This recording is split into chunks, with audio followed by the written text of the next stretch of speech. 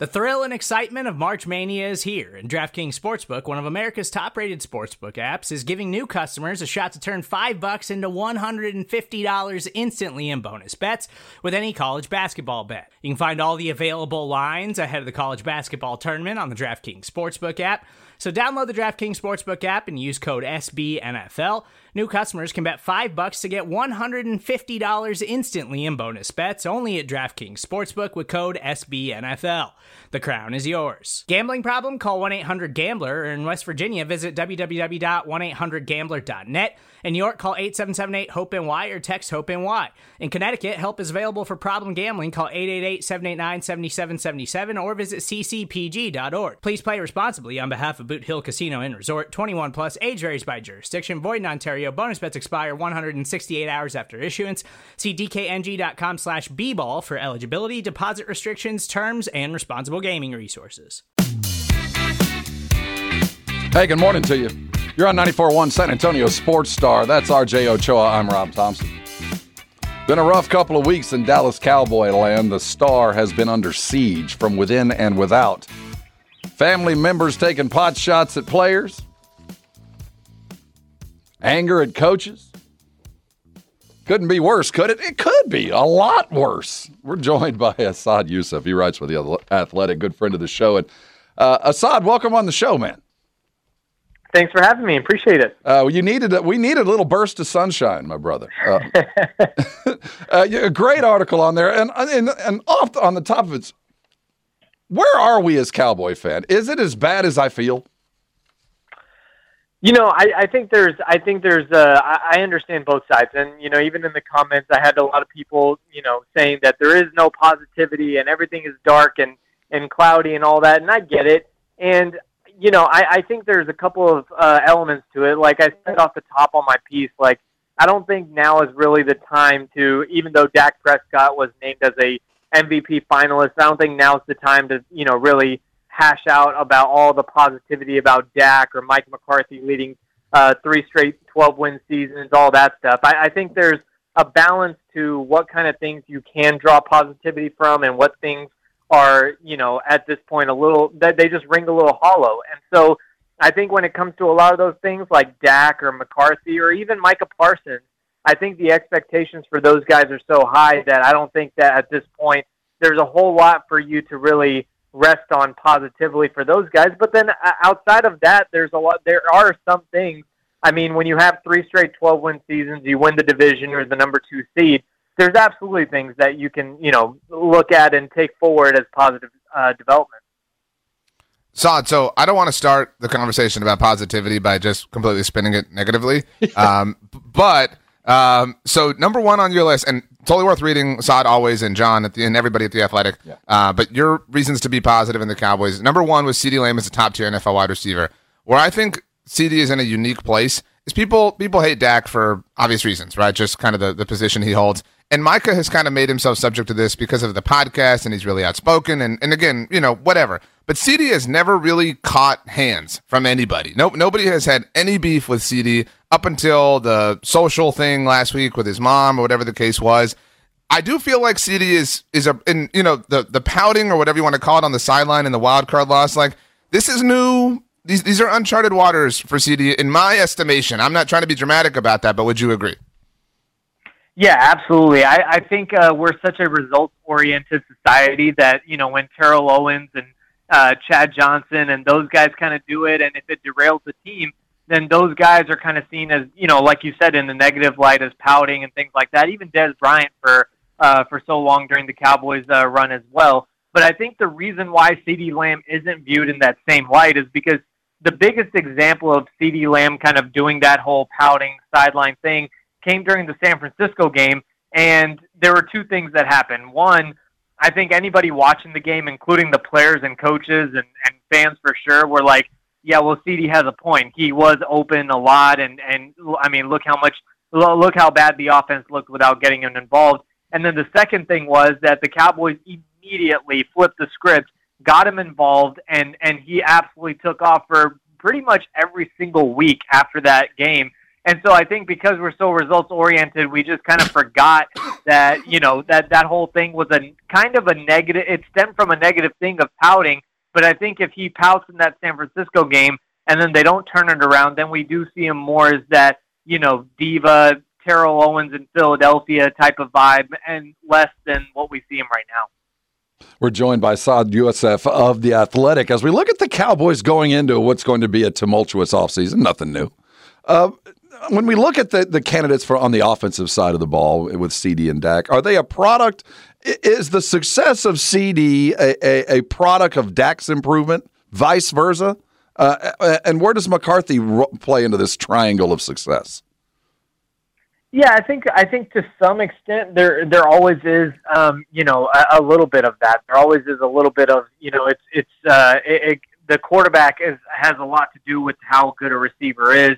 I mean, we saw that. I mean, one of the best receivers of all time, Randy Moss. I mean, you see what he did in Oakland in 2006 and then in New England in 2007. I think there's always some element to that, but there is CeeDee Lamb, to me, and I wrote this too, and to me it was most impressive watching this year. It's that it's not about how talented or how good he is. It's the fact that he is pretty much unguardable. I mean, he was the number one guy on this team. There was no Amari Cooper. There was no 1A, 1B situation going on. He was the number one guy, and yet he was still getting open every single time. Now, the quarterback has to put it on him, and I think that's definitely part of it.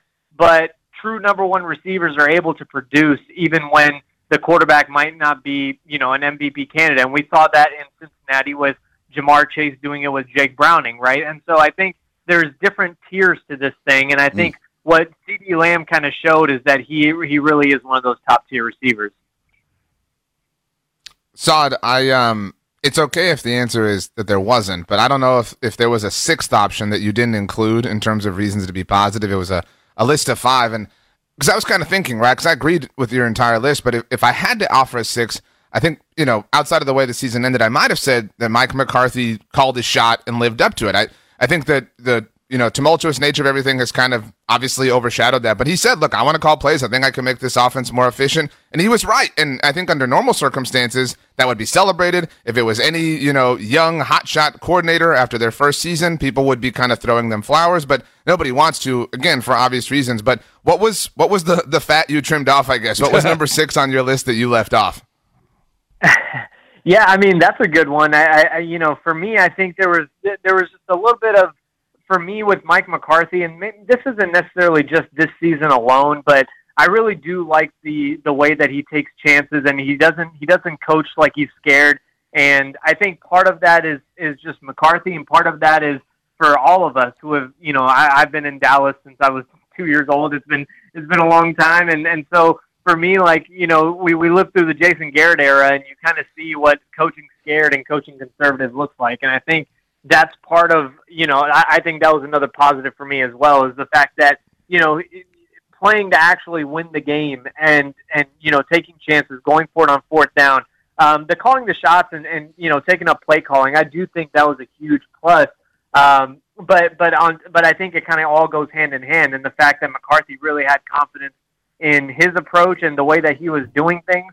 And, whether you want to call it a positive or a negative, it could go both ways. But I really do appreciate the fact that when the season ended, we all knew exactly where to point the finger for good or for better or worse. We knew exactly where the blame was to go, where the credit was to go. And it really was all on the feet of Mike McCarthy. He is Saad Yousuf of The Athletic here talking Cowboys, as you'll see all of his stuff on the regular there. Make sure you're following him. When I look on the defensive side of the ball, Micah Parsons, of course, is going to lead the way, and then Deron Bland and Trayvon Diggs and all that. Tell me reasons to stay excited if we lose or extricate Dan Quinn, and we change out defensive coordinators. This is a defense that was kind of made in Quinn's image. I mean, we got a lot of guys that might not fit on a lot of defensive coordinators, size and general physical attribute lists. We just don't look like a lot of defenses. Can they change defensive coordinators and keep the manpower they've got, or if they lose a Quinn, do they have to get an acolyte to kind of maintain what they've built? Well, I don't think it's the worst thing in the world to, I respect Dan Quinn a lot, and I think he's done a phenomenal job. I don't think I'd be too upset if he was coming back as the defensive coordinator.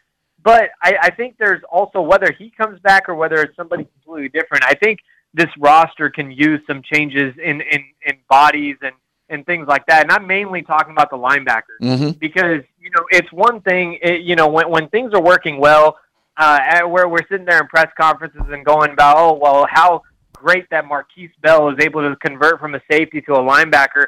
But then you get run over by Aaron Jones and you realize, having some linebackers that are true linebackers might not be the worst thing. And I think obviously Van Der Esch, his future looks, uncertain right now, but I would say unlikely. But you're going to get Overshown back, and you have other guys that are going to step up, and you have this entire player acquisition period to go, which is going to be free agency in the draft. And I really do think that there were some questions going into the season, such as kicker, where there were actual questions, and the answer was really a positive thing. But this whole thing with the linebackers, this is something everybody saw coming out of training camp. And it really did kind of just, go exactly as everyone expected, where at the end of the day, the run defense was not very good. And they got taken advantage of, especially in that playoff game. Saad, last one. You do a great job covering the Stars as well. No disrespect to the Mavericks, although, we are San Antonio, so, a little bit. But it hasn't helped, I don't think, that the Rangers won the World Series. If the Stars were to, obviously be successful this season, do you think, you have a great sense and temperature of the DFW area, do you think that would really exacerbate the issue? Or do you think at this point the issue just kind of is a monster no matter what size it is? Yeah, I think at this point it just kind of is what it is. And to be honest, I kind of lumped the three things, the Rangers, Stars, and Mavericks in one group, and then the Cowboys as their completely own entity. Not because the drought has gone so long. I think we've seen the graphic going around this morning from Junior Miller about right. The 28 season drought versus the 0 for the Stars, 0 for Rangers, and only 1 for Mavericks. But I think this is something that Machota and I have talked about a lot, that when the Cowboys do win the Super Bowl, whenever that time does come where they win the championship or and do that, there's no comparable. There's no closeness to the Texas Rangers, with all due respect, winning the World Series, the Dallas Stars winning the Stanley Cup, or the Mavericks winning a championship. It's going to be its completely own beast, and I think right now it's its own beast as well. And I don't really think that, that however long this drought continues to linger, I don't think it really has anything to do too much with the other three in terms of how you feel about it. That is so true even today. And while we sit on the outside of the Metroplex looking in, it's hard to fathom how, the anger that you feel from the hinterlands isn't translated inside the city. But the Cowboys are separate and apart from everybody else up there in the Metroplex, as is Hassan Youssef joining us with The Athletic. Real quick, the coaching hires yesterday, a surprise by either? Not terribly surprised. I think we've kind of seen that.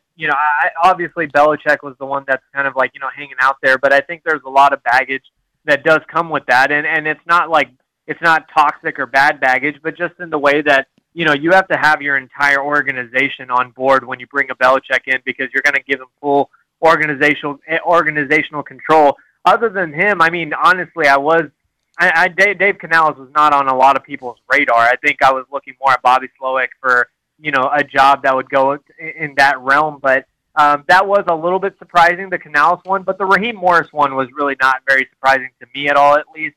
I think I would have been more surprised if the Falcons hired Belichick than Raheem Morris, to be completely honest.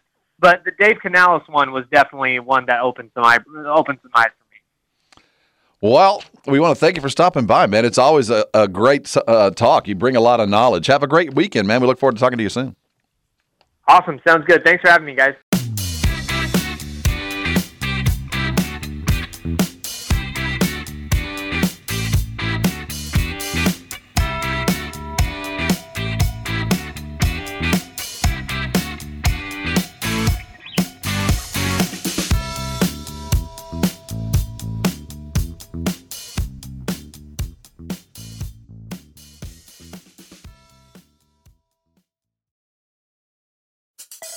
Support for this podcast comes from Smartwater.